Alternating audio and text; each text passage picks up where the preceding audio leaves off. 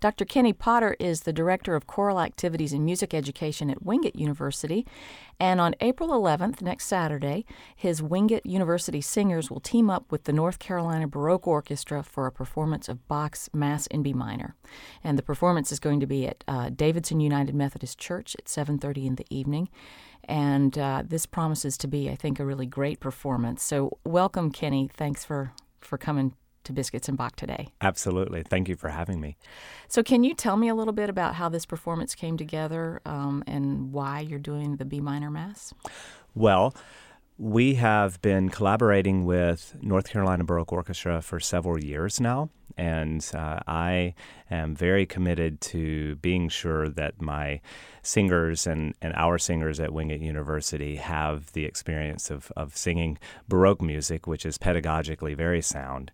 And just great training repertoire, and it's just great music, and doing it well with an orchestra that also performs Baroque music extremely well. And so we are collaborating. We're doing the Missa from the B minor, which is the Kyrie and Gloria, so it's the first half of the program, of the full Mass, and we're thrilled to be doing it. What's challenging about this piece? There are a whole lot of notes, and it's a learning the style. You know, it's not you pick up a piece of music and you just start singing like any, church anthem. There's a particular style to it. There's a lightness. There's a dexterity to performing Baroque music that is unlike performing Romantic music or 20th century music. And it's unique. And it takes a while to understand exactly how to perform it. How long has your choir been getting ready for this? We worked on all the notes, so to speak, actually back in September. And then we turned our attention to other projects that we had throughout the fall semester. Then we spent a little bit more time in January and then turned our attention to other projects. And now we're back full force, and we're polishing at this point. Right, because you've got about 6 more days. That's right.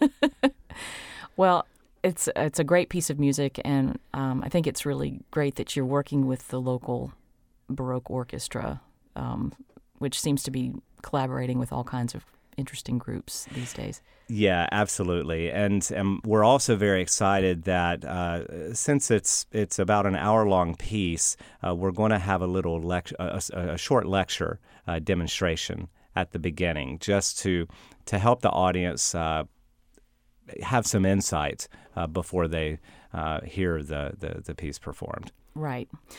Among your other gigs, you are a church musician, is that right? That's correct.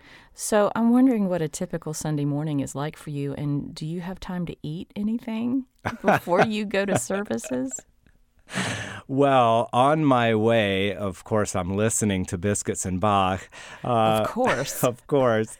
But on my way, I might have my breakfast in the car, which will be when I'm eating a mobile breakfast. It's a banana and almonds, and that's my breakfast. Is that safe? Can you drive and eat? I can drive and eat safely. I have an automatic, and I don't talk on the phone I'm not holding the phone, I should say, while I'm eating. Okay. Well, Kenney Potter, I want to thank you for coming in and talking with us this morning on Biscuits and Bach. And I know that performance is going to be great next Saturday.